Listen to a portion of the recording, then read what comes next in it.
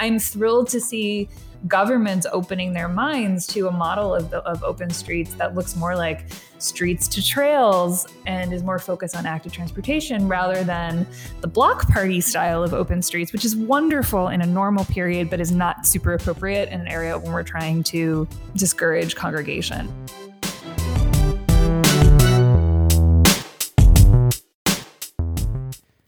Hi everyone, this is John Zimmerman, founder of the Active Towns Initiative and your grateful host here on the Active Towns podcast. Conversations about creating a culture of activity in our communities. It's great to have you along for the ride. Before we get started with this episode, I just wanted to say welcome and thank you for tuning in, whether it's your first time or you're a returning listener. I also want to express my sincere appreciation to those of you who have recently made a tax-deductible donation to Active Towns or have signed up to be a monthly contributor on Facebook or Patreon. I simply cannot produce this content without your generous financial support. If you are in a position to pitch in, and really any amount helps, please click on the donate button on our website or on our Facebook page. I'll also have all the appropriate links available in the show notes to this episode. Okay. With that bit of necessary business out of the way, let's get rolling with episode 15, featuring Kia Wilson, senior editor with Streets Blog, a nonprofit media organization founded in 2006 that produces daily content that connects people to information about how to reduce dependence on cars and improve conditions for walking, biking, and transit. So without further delay, here's my conversation with Kia. Kia, it is such a pleasure to have you on the Active Towns podcast. How are you? I'm doing about as good as I can be under the global pandemic circumstances now. I've been joking a lot that how are you has become a very loaded question. And I feel like I am probably among the most fortunate people in the world right now. Was in a work from home job beforehand. I am safe. I am housed. I am healthy. I am spending a lot of time with my pets and I'm doing good. How are you doing, John? I'm doing great. So for our listeners, why don't you go ahead and fill us in as to where you're actually talking to us from? Well, I am talking to you from my very cold office here in St. Louis, Missouri. And for those who don't know me, I'm the senior editor at Streets Blog USA. So I am reporting nationally about issues of transportation, specifically biking, walking, transit, and their opposites around the country and how those things impact our way of life. St. Louis is a unique situation because we are, if you aren't familiar with St. Louis, we are a blue city in a red state. We have some of the most significant public health challenges in the Midwest, in my opinion, because of our specific political makeup. The COVID-19 impacts look pretty small on paper, but from my friends who are working in healthcare, they're pretty serious. So we as individuals have been trying to do a lot to protect ourselves and my family, me and my friends in my neighborhood and my community are all taking this really, really seriously and trying to show up for one another and support each other in all kinds of ways right now. We wish we had a lot more testing access and government support and all those kind of good things. But I feel very fortunate to, since long before this crisis, have chosen a life that's lived at a neighborhood scale, to live in a way that treads as lightly upon the earth as I can. And all those skills are really coming to bear well during this really unprecedented time. Yeah. We're now at a stage where we're having to wear face coverings. What's sort of happening on the ground there for you? We are also under advisement to wear face coverings. But again, it's a challenging question in an urban context like St. Louis in a lot of ways, because we are a city that was built for 1 million people, and we have a population of a little under 350,000 right now. So what we have is space. What we have is, for lack of a better word, sprawl. We have the 7th largest road network in America, and I think we're 48th for funding or something like that. So we have a lot of roads in disrepair, but what that means is that we also have a lot of space to spread out from one another, even though we have to reckon with cars pretty much everywhere we go. I live about 3 blocks from a highway, because everyone lives about 3 blocks from a highway in downtown St. Louis. We are definitely wearing masks, but that was honestly something I did pretty often beforehand because of car pollution. I had some habits already that are sadly / fortunately serving me pretty well. Yeah, it's a complicated picture, but I would say that on the neighborhood scale, some really beautiful things are happening. I've got some stupendous neighbors who are engaging in their own sort of small forms of tactical urbanism, whether or not they know that word or not. I'm sure your listeners are familiar with what tactical urbanism is, but for those who might not be, it's when you as an individual citizen or even as a city leader who just wants to humble yourself a little bit, take some steps to build quick, temporary reversible projects to slow down cars, make the streetscape more engaging, and basically bring life back to human scale. So we have a lot of very inventive sidewalk chalk art happening right now. We've got a lot of bump outs being made out of hay bales. I ordered a bunch of spray chalk on the internet and it just came today and I'm very excited. I'm starting my collection of traffic cones that I've always said I wanted and all that kind of thing. Lots of getting beers on my porch with my friends who are on the other side of my postage stamp lot yard. And so we don't block the sidewalk. So we're finding ways to keep our spirits up, slow down car traffic, and make sure that people have ways to exercise and get out. Fantastic. Yes. And for our listeners who are just discovering the Active Towns podcast, we did do an interview a couple of episodes ago. I want to think that it's episode number 12 with Mike Lydon, who wrote the book on tactical urbanism. So be sure to go back and check out that episode. It's well worth it. I wanted to sort of tee this up because you, just like with the work that I do, we spend a lot of time with our head in things nationally and looking at things and sharing content. And you're, of course, writing about that. I scanned back on the last month or so of articles that you have published, and it's pretty much been COVID-19. From your perspective, what has been the most surprising thing that has emerged?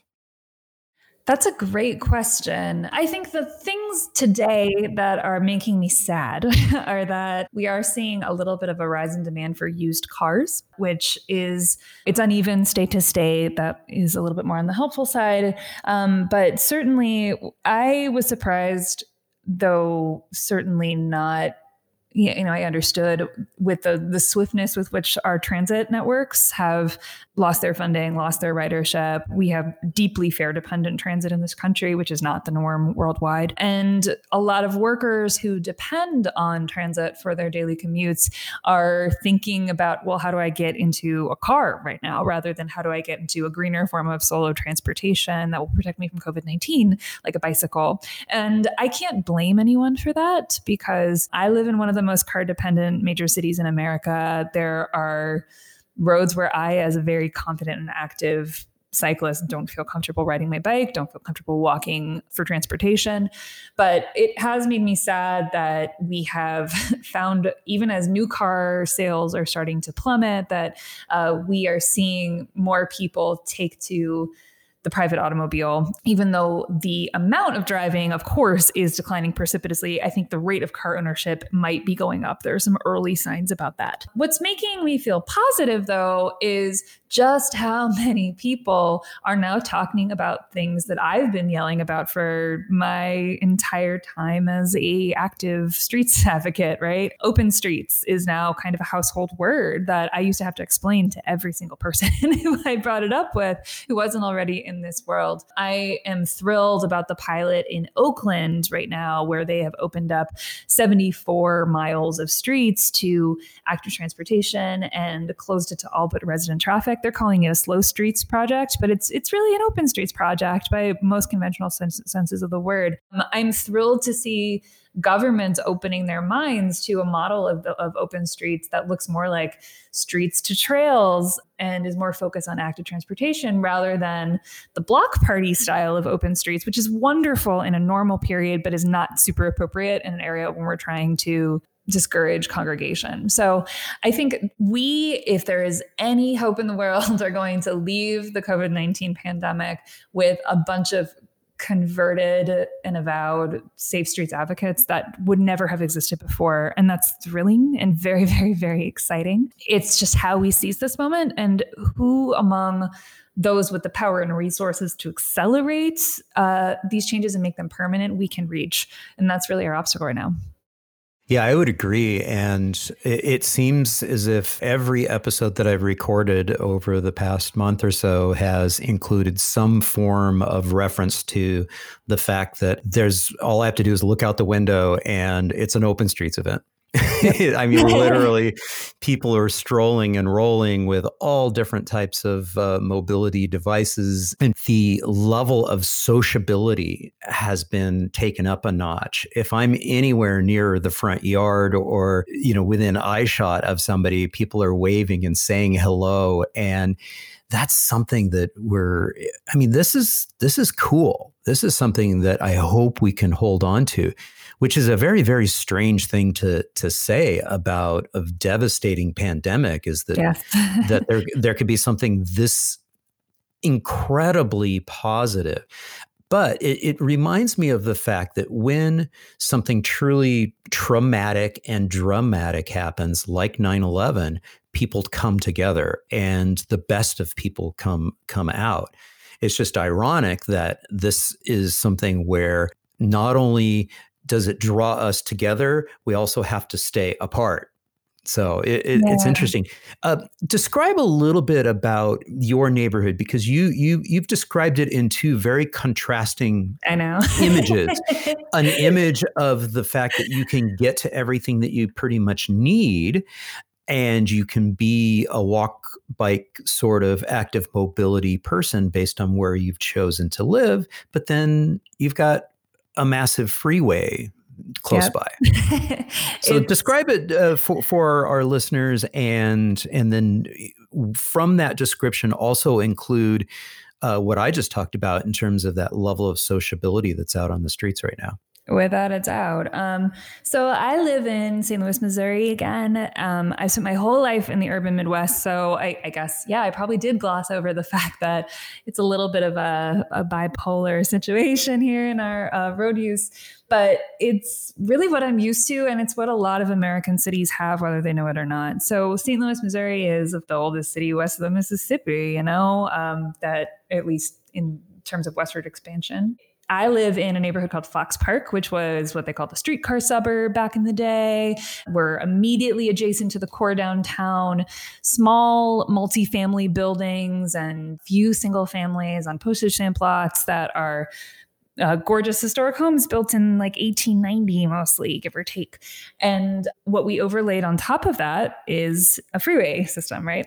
So we have two highways running through our core downtown in St. Louis, Missouri. One of them passes just north of my house. But if you look out my window, unless you have the windows open and you can hear the freight trucks, you would never know it, because I live on a boulevard. I live on a street with 2 lanes of traffic, street parking on either side. Most people don't have a garage. So if I walk my dog to the immediate west, I'm going to hit my favorite corner coffee shop. I'm going to hit a neighborhood restaurant that is run by recent immigrants. If I walk to the east, I'm going to hit, what folks who are fans of Strong Towns would know as the Strode, right? I have a giant 6-lane arterial right there, which opens up into a highway exit. And to get to my library, to get to a full service grocery store, I have to go under a highway ramp, basically. And that's a bummer for sure. I feel very fortunate that I can walk to a grocery store. I do not live in a food desert, but it's not a pleasant walk to a grocery store. And right now I have to go the long way around because they're expediting construction on that off-ramp and the bridge due to COVID-19. So it's a challenging sort of mix of things to navigate, but I am always kind of focused on how we can start chipping away at the hegemony of the car in the segments of the road where there is hegemonic car domination, right? So little things like there's a crosswalk signal that's been out for the last 3 years. I send an email about that thing about once a month. I've been part of several neighborhood groups that have pushed for road diets along that arterial. In the long run, I would love to see that become our bus rapid transit line and then eventually a north-south light rail line. And we've made a lot of progress on that over the years. And those projects take 20 years or more where I'm from, but I'm optimistic that someday it will happen. It's not an irreversible change to our landscape. We have so much opportunity in a traditional neighborhood like mine to build on what our ancestors did right and to build towards what folks in the future are going to need, which is human connection, ways to recreate and exercise and just transport your body safely through space. And all the bones are there with just a few relatively, in my mind, simple tweaks. Yeah. What's your bead on the number of people who are out and about on the streets? Because I'm assuming that sidewalks are a little bit too narrow. And so people are naturally probably trying to distance. Are you seeing an increase in the number of people who are out moving around just to try to get some fresh air? Without a doubt, no doubt at all. It's an interesting thing because there are some days where I feel like COVID-19 social distancing has caused us to do what we should have done all the time, which is reclaim the streets with our bodies. And then there are other days where I say, wow, the cars who were left are driving a lot faster than they used to. There's been some really compelling studies done in major cities. St. Louis has not yet done one about rates of speeding and speed enforcement that paint a picture of basically the traffic calming power of other traffic that we're sorely missing right now on American roads. And we need to replace with traffic calming that doesn't require other cars to return to the road to slow folks down.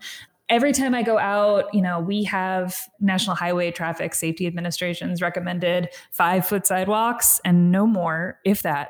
And what that means is that when you see a neighbor, you have to mid-block cross and you have to go into the street. You might have to stand in the median for a little bit if you want to get 6-foot distance, never mind 10 to 20. I like to jog. And when I jog, I try to give people 25 feet if I can, because we are seeing some emerging research that shows that might be necessary. And I don't personally feel comfortable jogging in a mask. So I'm trying to make that accommodation.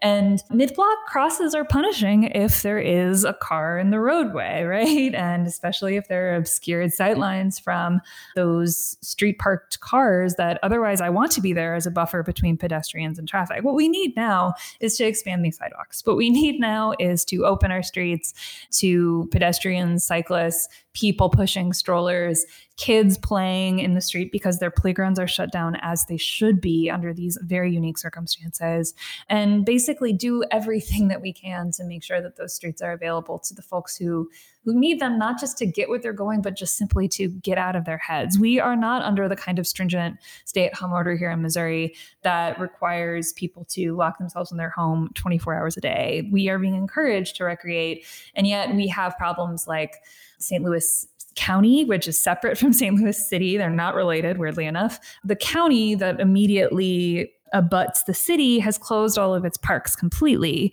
as a social distancing measure. And that means that folks from the county are coming into the St. Louis City parks and are beginning to crowd them.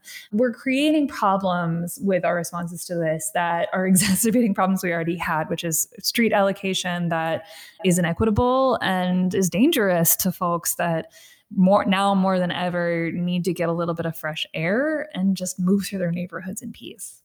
Yeah, it's interesting to see sort of the difference between the cities that seemed almost poised to deploy some form of quick build or whatever, some sort of strategy, and the cities where we saw more of a tactical urbanism approach, of where maybe it wasn't the city that was leading the way, but it was the community members and the advocacy organizations just doing whatever.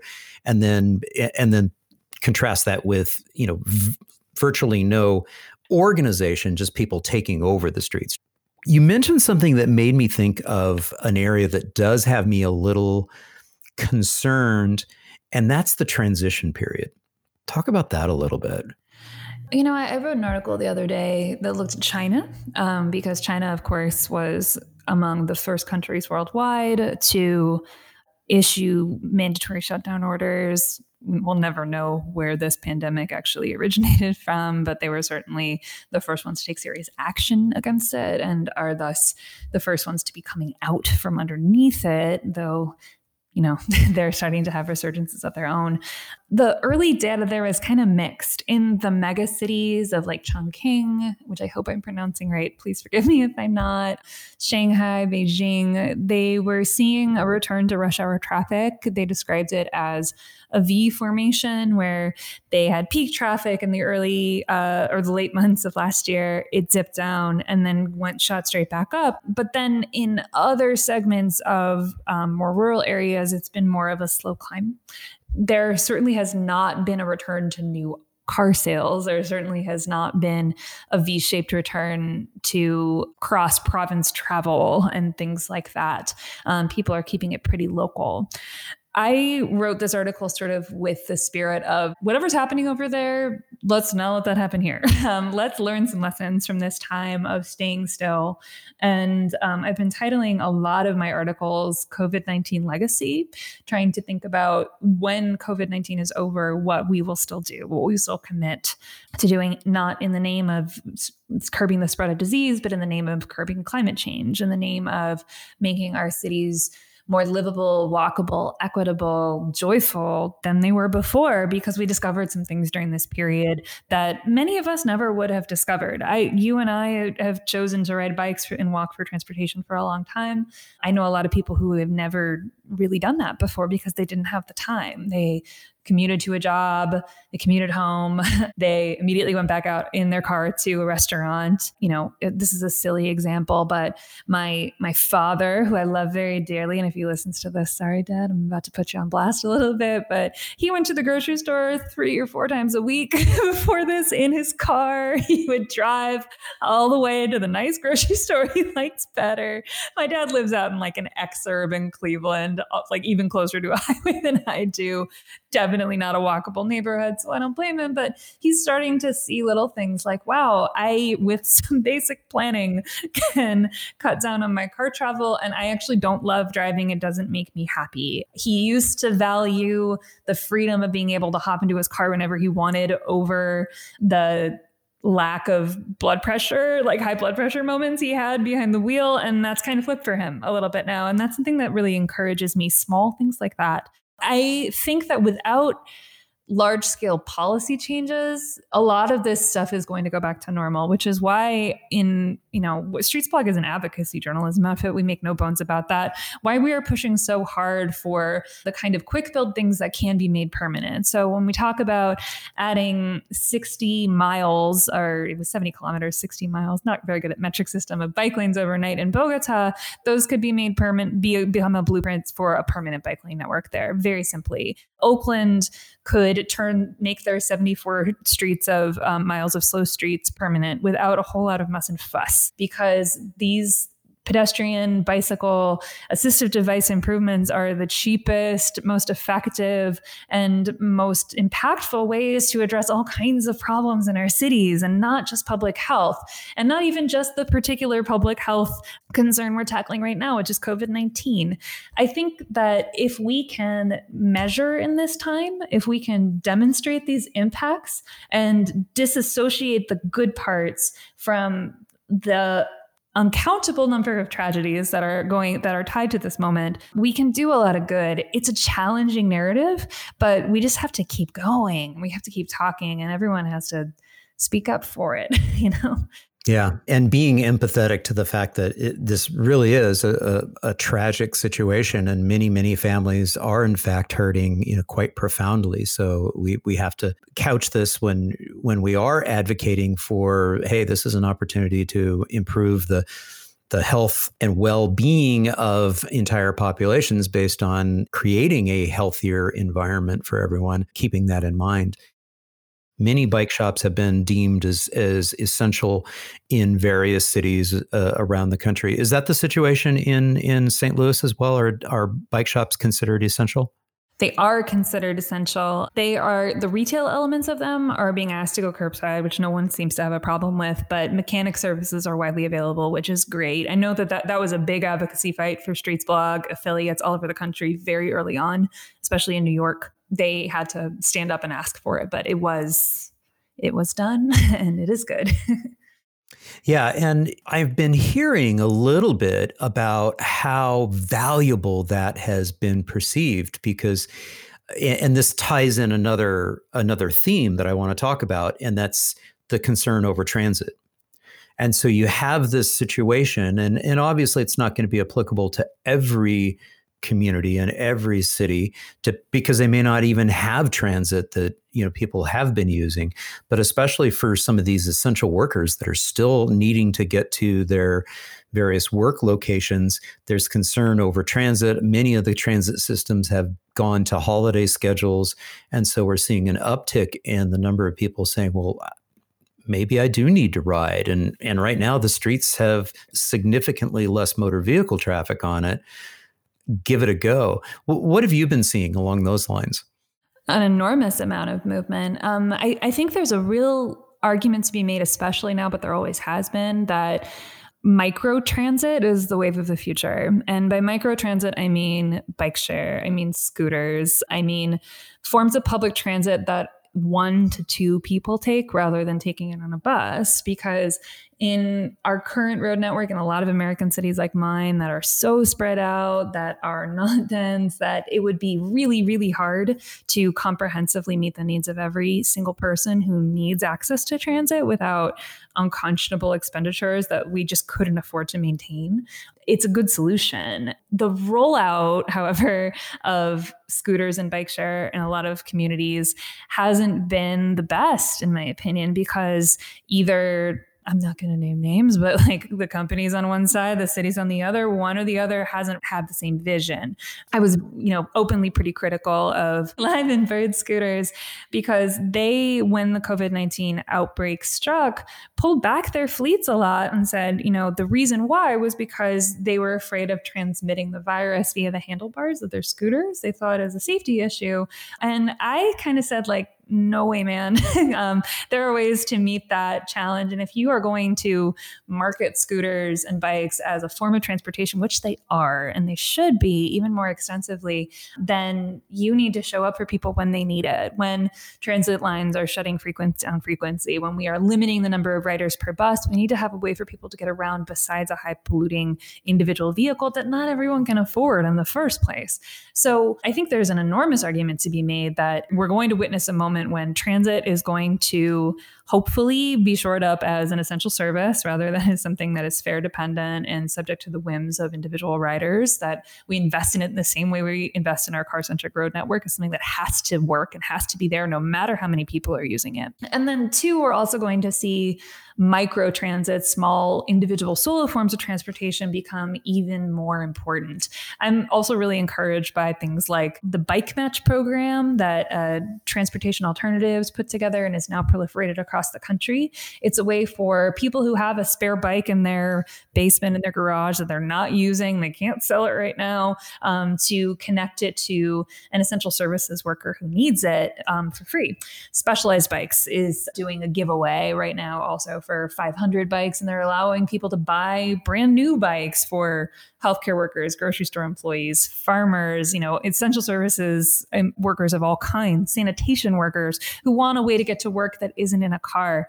And I would love to see more systemic ways to get people out on bikes. And that is just infrastructure. It is lanes. It is making sure that we have more bike shops in more places so that we can address the needs of specifically people of color. When they were surveyed by I believe it was the League of American Cyclists a few years ago, cyclists of color said that their number one concern about riding bikes was that if they flatted out somewhere, if their bike broke down, they wouldn't be able to get home.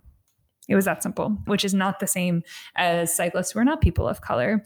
They had a different set of concerns. So we need to think really big on this. Fortunately, thinking really big on bikes and on walking is far less expensive than thinking big on cars. It just is. And it also can get a lot of Americans back to work. We could spend every dime of the infrastructure dollars that we would have spent on, a single bypass in Alabama and put a bus shelter at every place in America. And it would be incredibly inefficient. It would create a heck of a lot of jobs. And I think that would be a beautiful thing. That's the kind of inefficiency I want to see in my cities.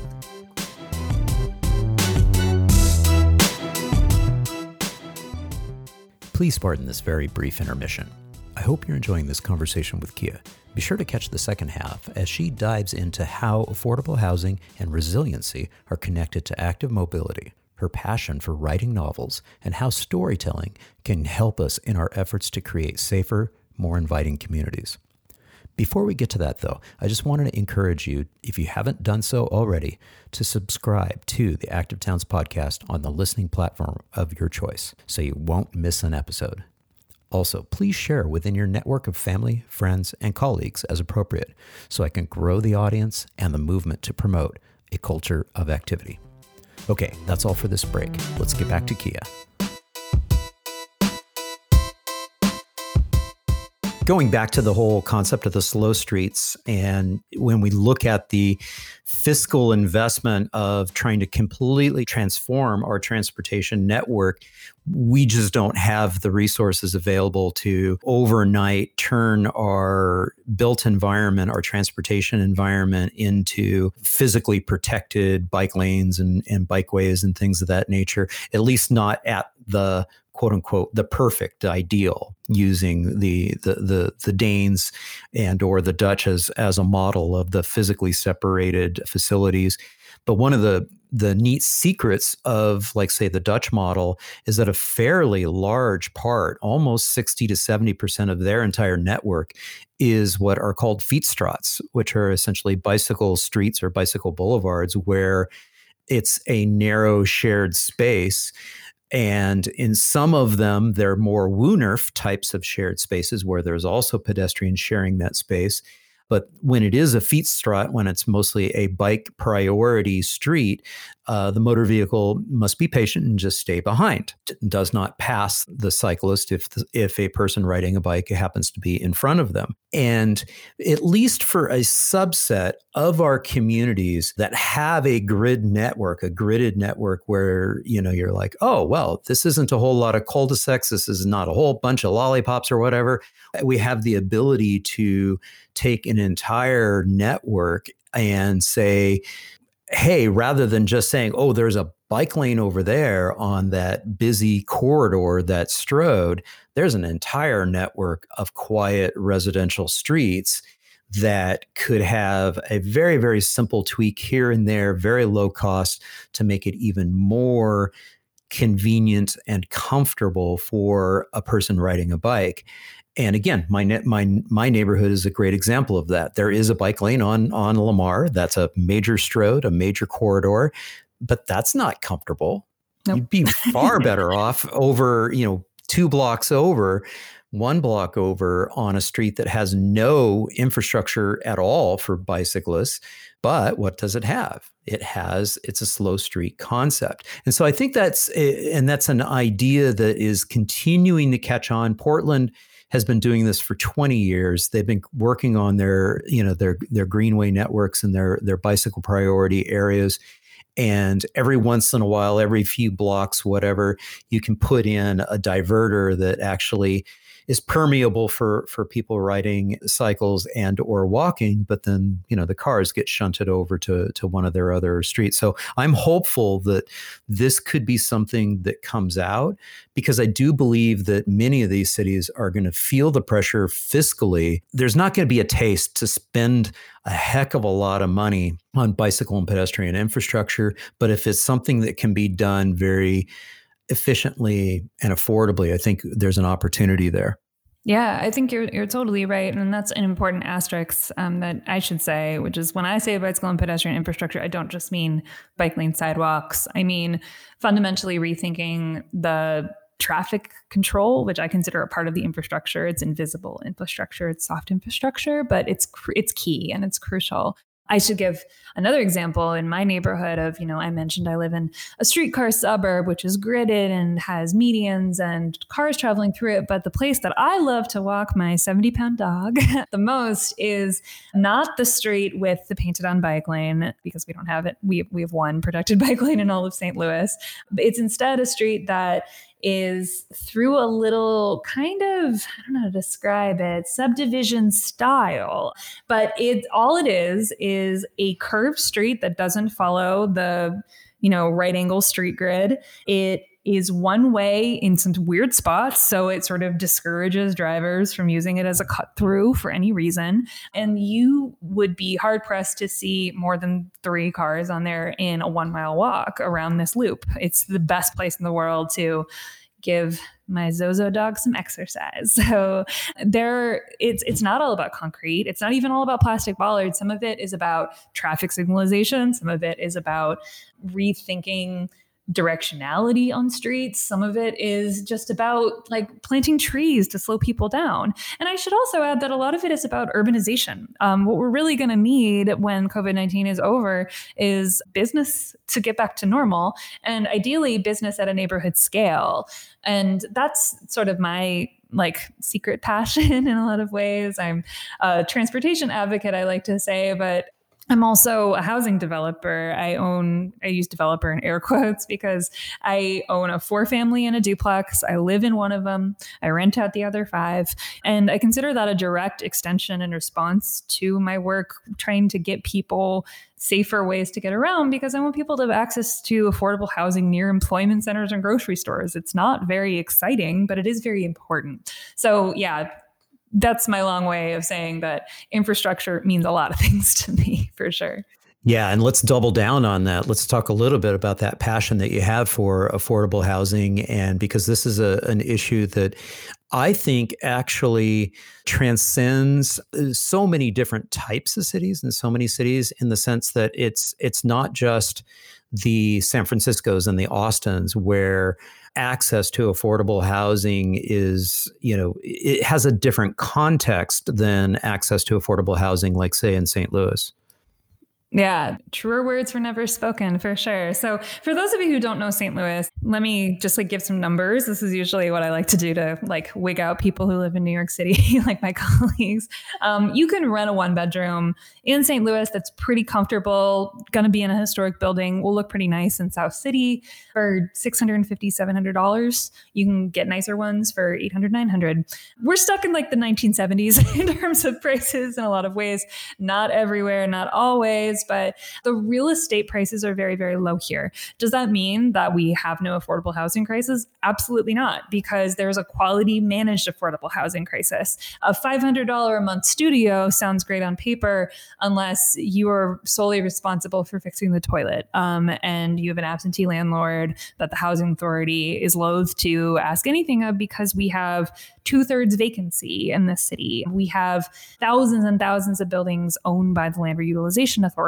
Even in neighborhoods that on paper look like really hot real estate markets like mine, there is a ton of disinvestment. So it's a very, very challenging. I know people have, when I tell people that I'm a developer or a landlord, I feel hackles go up, especially in my millennial age group, because those words carry with them some pretty heavy connotations of profit seeking. I do not profit off of my buildings. It would be challenging to do that as an affordable landlord in the Midwest. It just is. What I do profit off of is eventually the equity in these places. I might be able to sell them, but I'm hoping that I'll get to the point in my professional life where I can give them back to the tenants. That's kind of the long range goal eventually.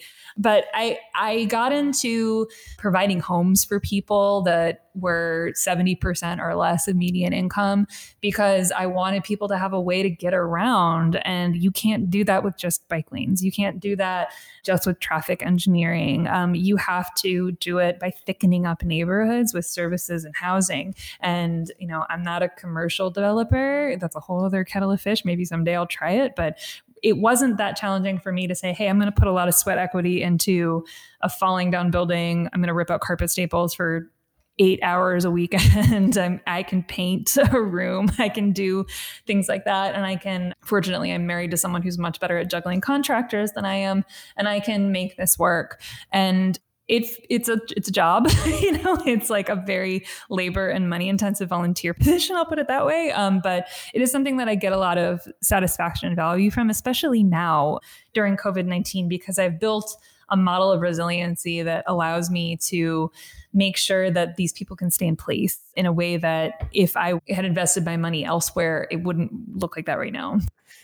So one of the things that I wanted to talk with you about is the fact that you also have this other talent. You're a novelist. Tell us about your most recent book that you published, and give us a little hint as to whether we might have a future novel that has a little COVID-19 subplot, worked in.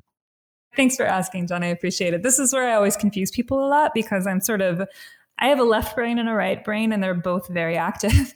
And my work as a novelist at first seems to have nothing to do with my day job whatsoever. I wrote a horror novel that came out 3 years ago now called We Eat Our Own. It's got this very aggressive title. It's about the making of a horror movie in the middle of the Amazon rainforest in the late 70s. It is based on true events. And I wrote this book in large part because I wanted to understand why I'm interested in horror films in a lot of ways, because it is a strange live wire in my personality that doesn't fit with the rest, but I've always loved horror movies.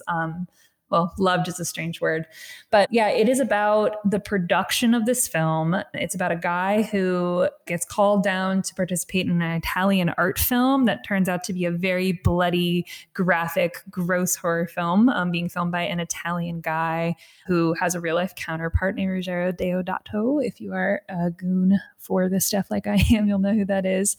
And the film in real life that it is based on was actually the subject of a pretty extensive legal investigation. The director was brought up on obscenity charges because they thought he made a snuff film. They thought that the horror film was so realistic that he had actually killed his actors and they couldn't prove murder, but they thought maybe he had witnessed some brutality.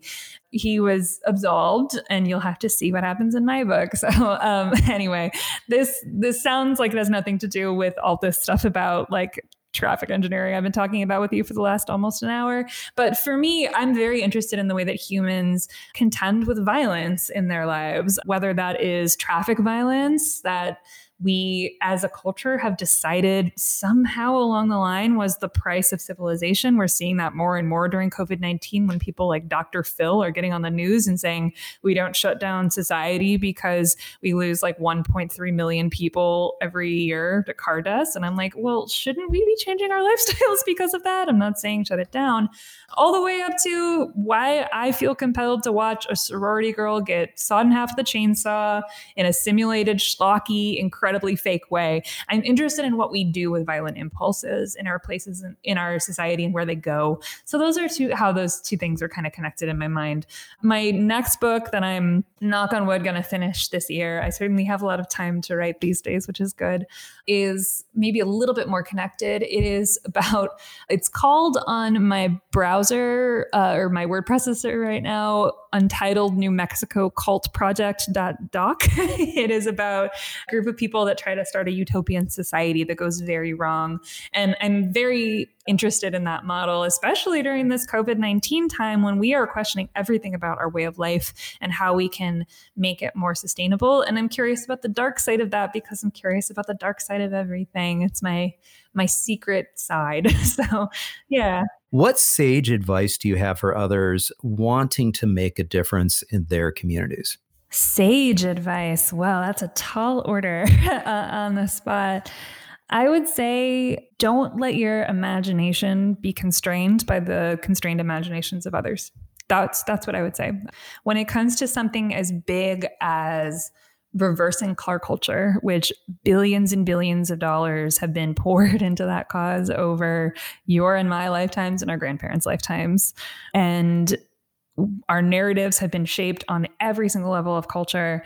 We need to think so big. And thinking so big, I mean also thinking so comprehensively about what we as individuals can do, what our societies can do, what our neighbors will accept. I think if we can learn anything from this incredibly dark and weird and boring and dramatic time in our lives right now, it's that everything can change. It can.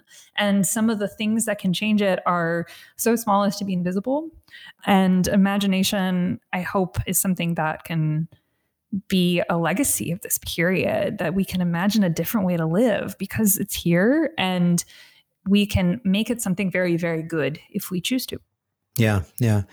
I think that's very profound in so many ways. And it makes me think a little bit too about behavior, human behavior, and how difficult and challenging that is to change, both individually as a person, wishing to live in a certain way, but then also society, from a societal perspective, and looking at our networks of friends. And any guidance that you would have? You mentioned your network of friends in your millennial group.